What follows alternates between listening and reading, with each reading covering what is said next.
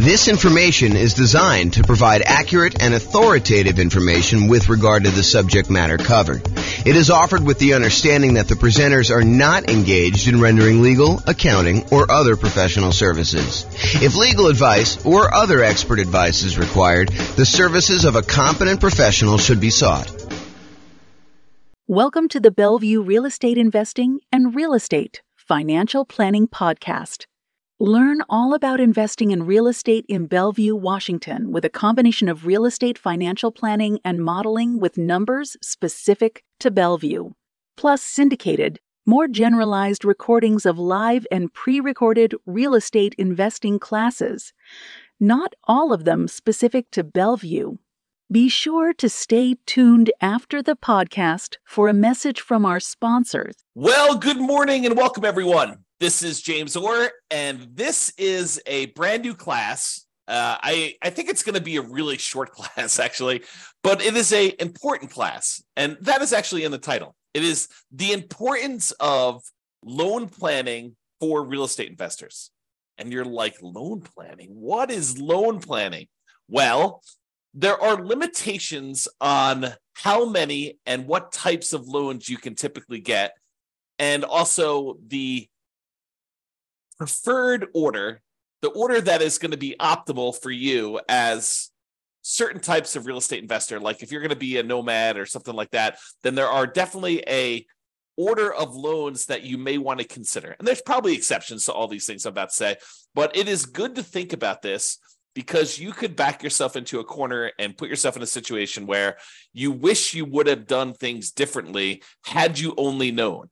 And so this is my opportunity, my way of telling you in advance so that you do know and you can plan around this. Okay. So before I even begin, I will tell you, these are discussions you should be having with your own lender and your own real estate agent. And so, go sit down with them. And part of what I think a real estate agent and what a lender should be doing is offering you this type of consultation.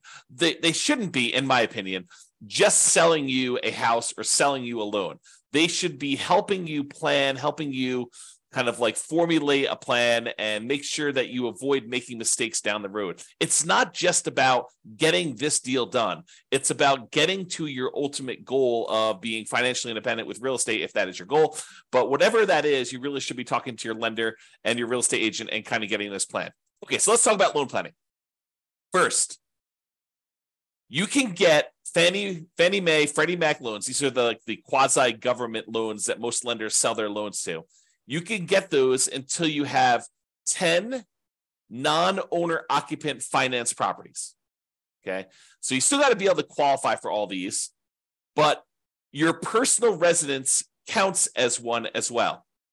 So if you have a property that you're living in, you can have 9 additional non-owner occupant finance properties.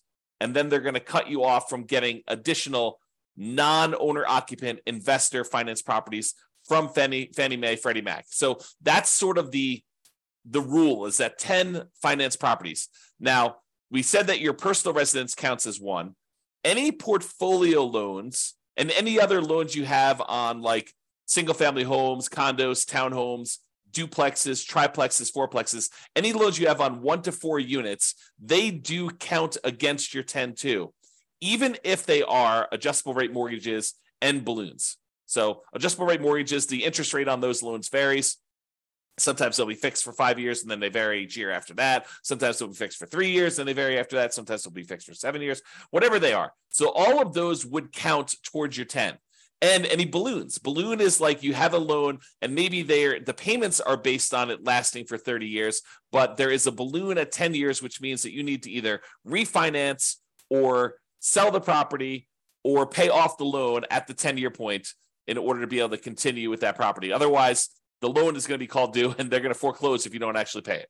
So really those loans, the portfolio loans, any 1 to 4 unit loans, they do count against your 10. So like what if you're buying properties as an owner occupant, like a nomad, moving into the property, living there for at least a year, and then converting those to a rental property and then repeating those properties? And maybe you've done that 5 times so that you have 5 properties and you're about to move into your 6th. Well, all of those would count towards your 10 in total. So realize that all of those loans do count towards your 10. Now, you can get more than 10 if you're buying another owner-occupant property. So let's say you decided you're going to go buy, 10 investment properties. You have a inheritance from mom and dad or, your rich uncle, and they actually allow you to go and, they give you enough money so that you're allowed to go and buy, 10 properties. You've got enough down payments for 10. Are you then, and you get 10 Fannie Mae, Freddie Mac sort of loans where you're putting 20% down, 25% down in order to buy those. Can you go buy an 11th property with some type of Fannie, Freddie, 30-year fixed rate financing type of loan? And the answer is yes, you can, but only if that 11th property is an owner-occupant property. You can buy more than 10, but it has to be an owner-occupant property. So you need to be able to think this through about like how many loans you're going to get and what type of loans you want to get. So if you go and you do, and by the way, it's not just number 11. You can do number 15 as an owner-occupant. There's no limit to the number of owner-occupant loans you can get, and you can convert the previous ones you had to investment properties, but you can't initiate a new loan as a non-owner occupant. You cannot get a new finance property as an investment property beyond loan 10. And that's really what we're talking about. So there's really no hard cap on the number of nomad properties that you can do. Now, you still have to qualify for all these, right? Like you still need to have your debt to income ratio. You still need to have the reserves for that. You still need to be able to qualify with your credit score. But there's no limitation on the number of loans you can get that. So why are we even making such a big deal out of all this stuff? Like I went and I told you that there's this 10 number and like it's important for you to think about, but like what is the big deal? Why are we so concerned about these Fannie Mae, Freddie Mac type loans? Well, one of the reasons we're so concerned about them is they are the 30-year fixed rate loans that you could typically get. If you remember when we talked about all the different loan types we can get, conventional loans and VA loans and USDA loans and, the portfolio loans and commercial loans, if you remember, really the concern about a lot of these other bonus loan products that we have, the portfolio loans and commercial loans and all that other stuff, is that they're not usually 30-year fixed rate financing. And so if you are concerned, as I think you should be, at least a little bit concerned about some type of interest rate risk, having these rental properties that all have variable rate loans on them or adjustable rate mortgages on them, are you concerned about rates going up? It's possible rates can go up. Look at what happened in the last year. And if you think, 7%, well, that's really, really high. We're never going to go above that. Well, I think I did some math. This is probably a year ago now at this point. I made a whole new tool for you to be able to put in what the current interest rate is. And then I tell you what percentage of the time interest rates have historically been above that. And right now, I think at like 7%, interest rates have been above that like 50% of the time or more. So realize that we can go a lot higher than where we are today. And if you're getting these adjustable rate mortgages, then you have some type of at least potential interest rate risk. So these 30-year fixed rate loans that you're able to get, the 10 loan spots that you're able to get with these are really, really valuable and really, really important. So you got to be careful about that. And that's why we're talking about thinking this through and doing some loan planning with the help of your real estate agent or your lender to begin with. So after you get to these 10 finance properties, which I'm using 10 to kind of show you that it's like if you're trying to buy another investment property. But as I mentioned, if you're buying another owner-occupant property, you can go above that. But let's just say, after you get to your 10 finance properties, if you want to buy additional investment properties, you're typically using some type of portfolio loan. Portfolio loan, just to recap that class, but go watch the class if you want more information, is a loan that the lender is keeping on their books. They're not selling it to another quasi-government organization.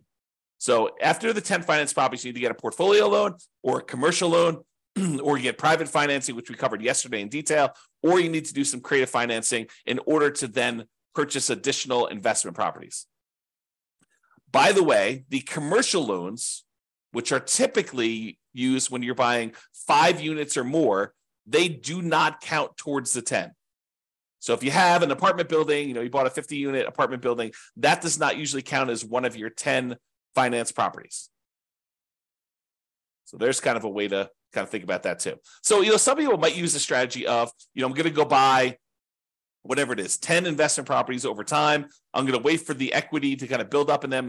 Some properties going up in value, so they appreciate a little bit. You're paying down the loan, so you're paying down the debt, and your equity is increasing. And then eventually, you might use a 1031 exchange where you sell those properties, move the equity from your properties, and you go buy a 25-unit apartment building or 50-unit apartment building or 100-unit apartment building, whatever you're going to do. And then you could start back over with your Fannie Freddie loans if you wanted to do it that way.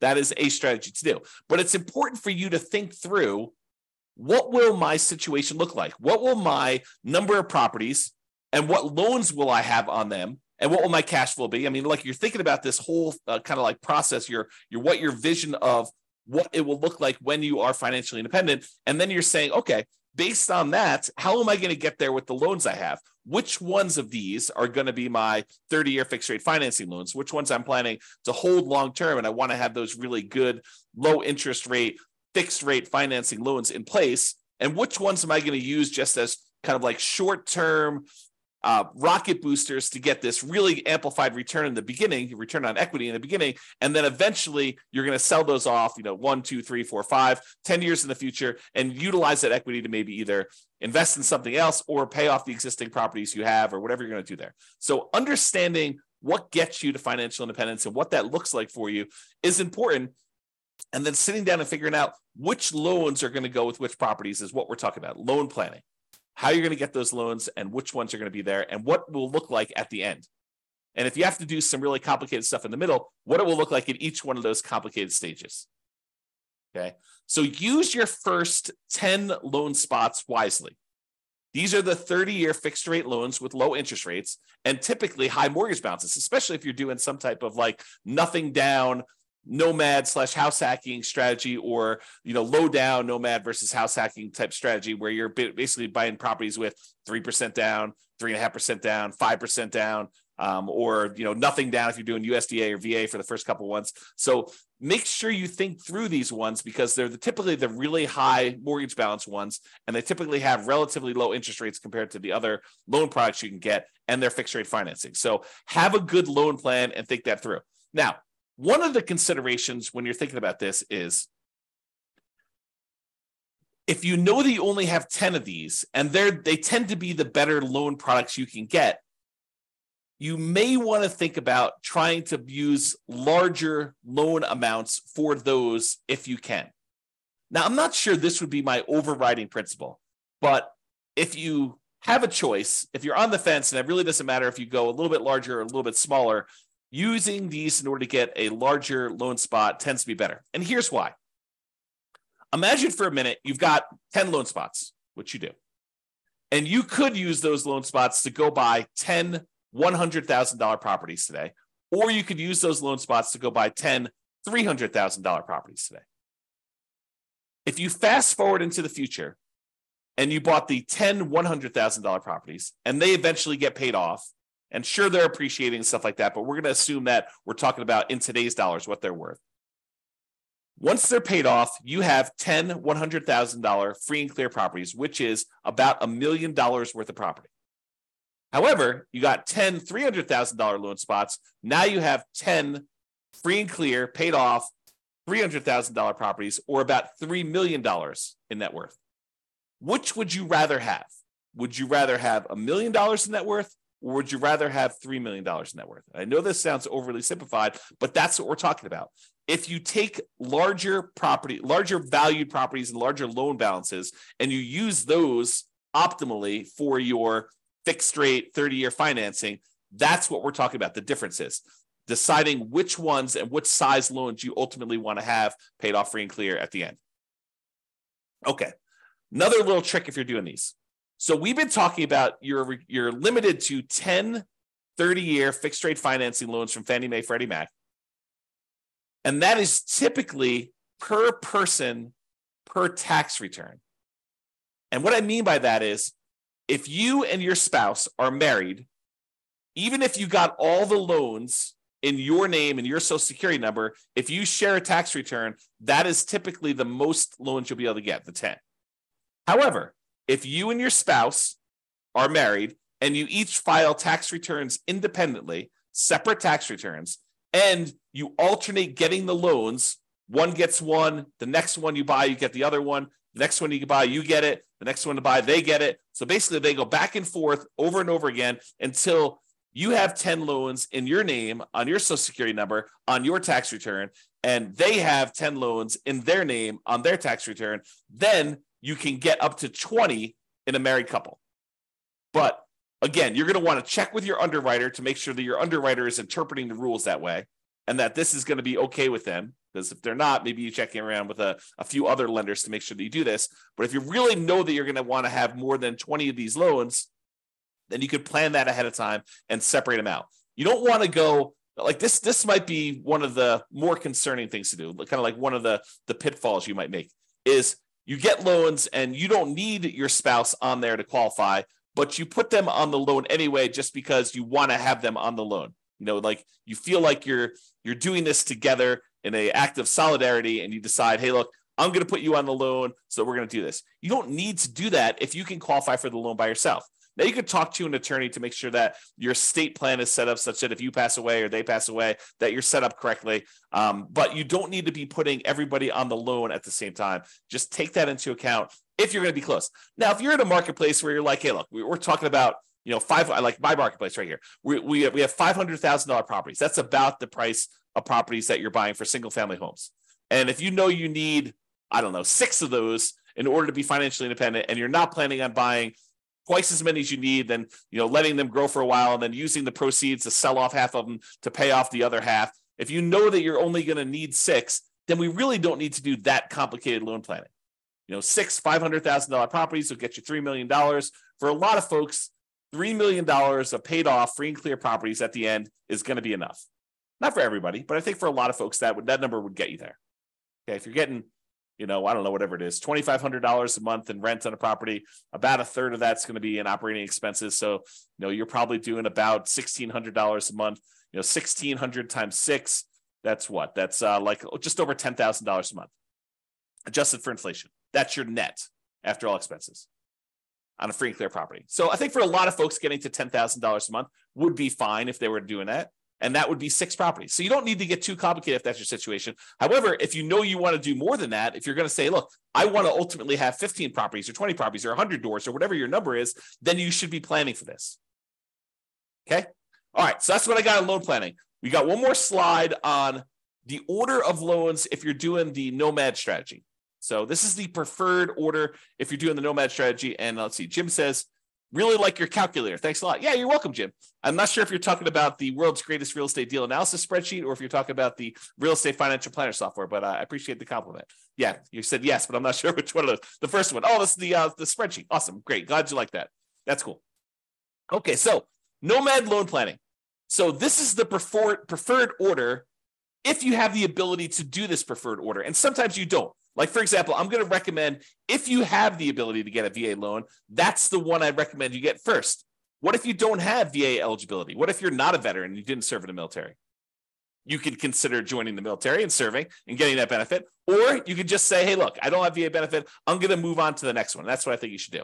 So here's my preferred order for doing the nomad real estate strategy with loans. Okay. So if you can, buy a multifamily property, a duplex, triplex, or fourplex with a VA loan. That's a nothing down loan program that you can buy single family homes with, condos, townhomes. Plus, in addition, you could buy a duplex, triplex, or fourplex as long as you move into one of the units. So if you're doing the nomad strategy where you're moving into a property, you're living there for a year or more, and then you're converting that property to a rental, my first loan, the first property you should buy in an ideal world, and I will tell you, it rarely works out that you're able to do this in an ideal world, but I'll talk about that here in a second. So in the ideal world, you do the VA loan first and you buy a fourplex. What if you can't find a fourplex in a reasonable amount of time where the numbers work or that you have, enough of reserves or enough of your VA benefit in order to be able to get that? Well, then think about a triplex. Well, you can't find a triplex. Think about a duplex. Can't do that. Okay, but think about a single family home. Okay. So kind of like move down the line based on what you can find in a reasonable amount of time with the stuff you've got. Then, once you've got your VA property, you live there for a year or however long it takes you to save up 3.5% down in order to get the next property. And then the next one you should move from your multifamily VA property to a multifamily FHA loan.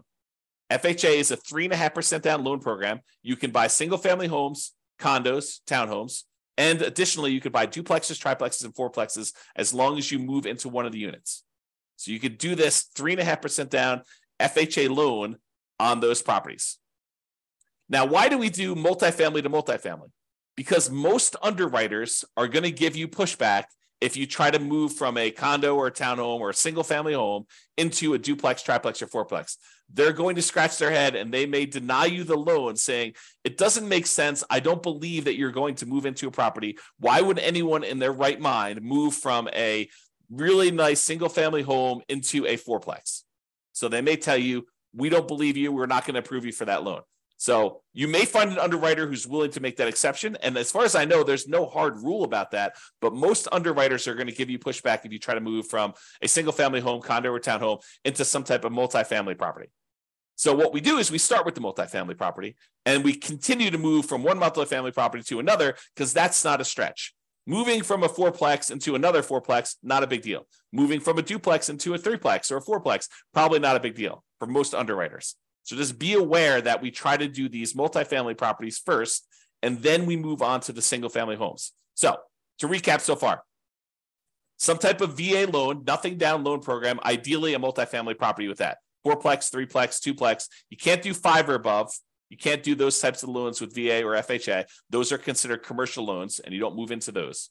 But for the fourplex, triplex, or duplex, you can do those. If you have to do a single family home, condo, or townhome, then do what you have to do.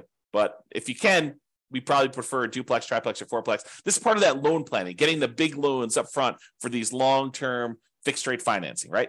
So multifamily VA first, duplex, triplex, fourplex, then do a multifamily FHA next, duplex, triplex, fourplex ideally. If you have to do single family home, condo, or townhome, do that. Then after we get through those, then we move on to conventional financing, or in some really rare exceptions, if you've lived in the FHA loan long enough or the property values have gone up fast enough, sometimes you can refinance the FHA loan into a conventional loan, then do another FHA loan as well.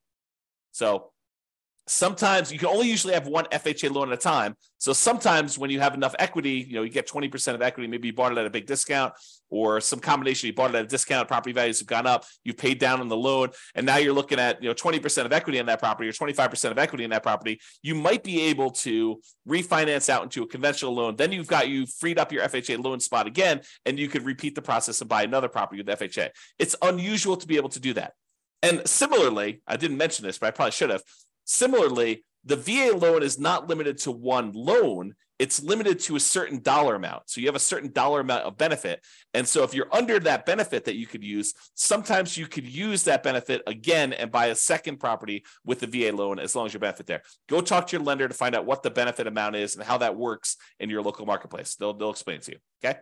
So VA loan, FHA loan, conventional loan, and then we're typically using the conventional loan with either 3% down for the first one, which is really hard to do once you have multiple properties, or more likely you're going to do 5% down conventional loan products, and you're going to buy as many of these as you want because there's no limit to the 10 you can do. Like when you're doing owner occupant, you can go above 10. If you're doing non-owner occupant, if you were going to try to put 20%, 15% down with PMI or 20% down and buy these and not move into them, you would be limited to 10. And the FHA and the VA loans that you already have would count toward those 10. Okay. So that's why we do it in that order. Now, owner occupant financing, what we've been talking about, moving into properties, you must move in. Now, there are some people that are going to listen to this. And they're going to be like, James, I'm going to improve on your nomad strategy. I'm going to kind of tweak it a little bit. And what I'm going to do is I'm going to tell them I'm moving in. But then after I close, there's going to be something that happens to me where I'm not going to be able to move in. I changed my mind, or, I decided to get married and I'm moving in with my girlfriend and we're going to share a property then. So I technically am not going to have to move into the property. And that's how I'm going to speed it up.